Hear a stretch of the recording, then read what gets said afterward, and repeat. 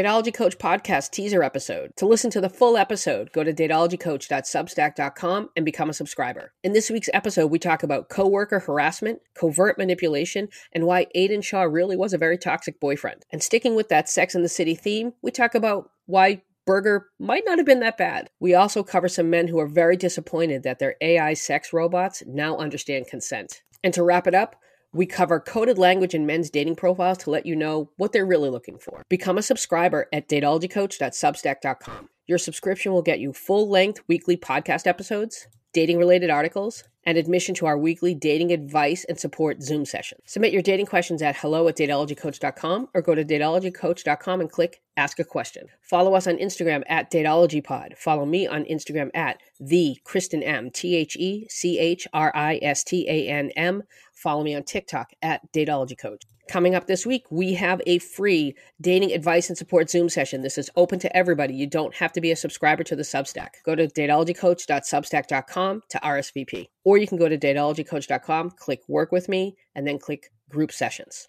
Enjoy the episode. All right. Hi, Kristen. Love you and Sarah. Never miss an episode. We have an interesting case here. All right, we're ready. So I, 31-year-old female, was dating this guy, 37-year-old male, for a few weeks.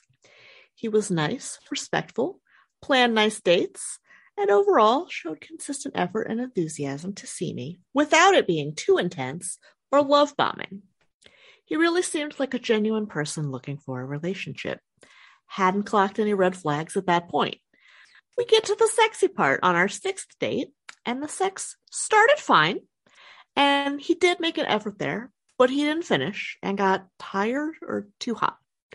Granted, we had a large dinner late in the day, and that evening we also had a few drinks. So I think I showed in my face that I was disappointed, as he offered that I stay and cuddle, and I asked him to drive me home, which he did. And after awkward silence, after the awkward silent drive home, he even apologized that the sex did not go well. We said goodbye, but the next day, our texting seemed dry, and it looked like he was either holding back or losing interest. I happened to lose an earring at his place and I mentioned that, and he said he would look for it. I didn't hear from him till the next day when he said he found it, but didn't offer to drop it off, and instead asked to cancel our earlier planned squash game date, as he said he felt tired and needed to relax. I said okay at first, but a few hours later I messaged that I think we should stop seeing each other, as it looks like we're drifting apart, and I wished him good luck. He didn't respond to the text, so I figure that's it. Almost a week goes by, and then he texts apologizing for the late reply, saying he did have a good time and missed me and would still like to see me, and that maybe we should give it another go. I haven't responded yet, as I don't know if I should give this a chance. Was my response to break it off too harsh? Worth to note, I do have a disorganized attachment style leaning toward avoidant, and I also understand that men not performing in bed can bruise their ego and make them feel ashamed and avoidant. However, I think feeling some pullback after that night made me feel like I can't trust that person again.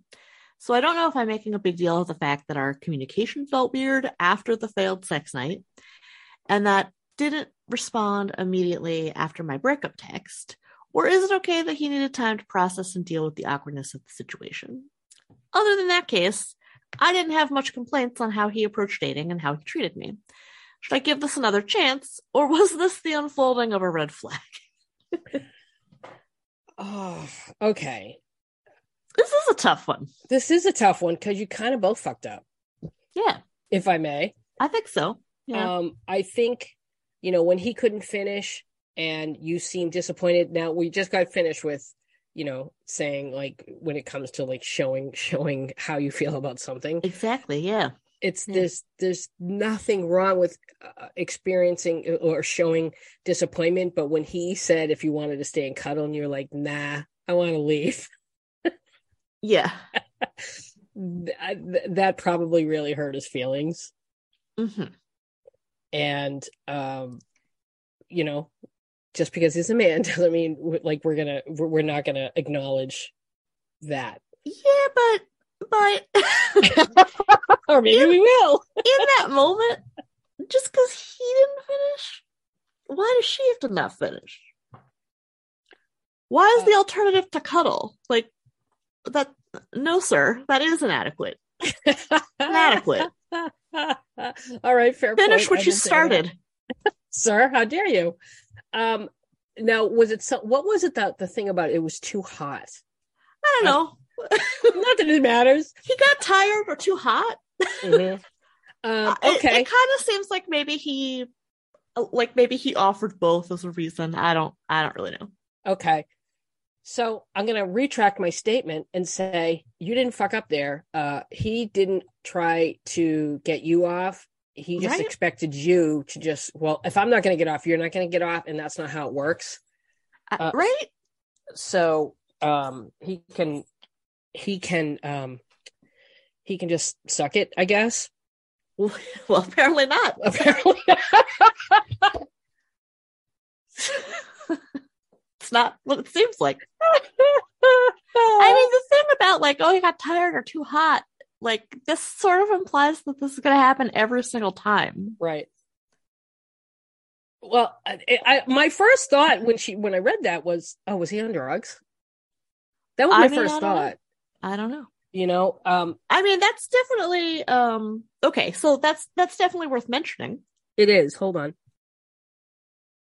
I'm not generally one to endorse snooping, but in this case, we certainly could, and again, I'm not telling you should have done this, but we certainly could use the information had you done this as to whether or not, he's on antidepressants.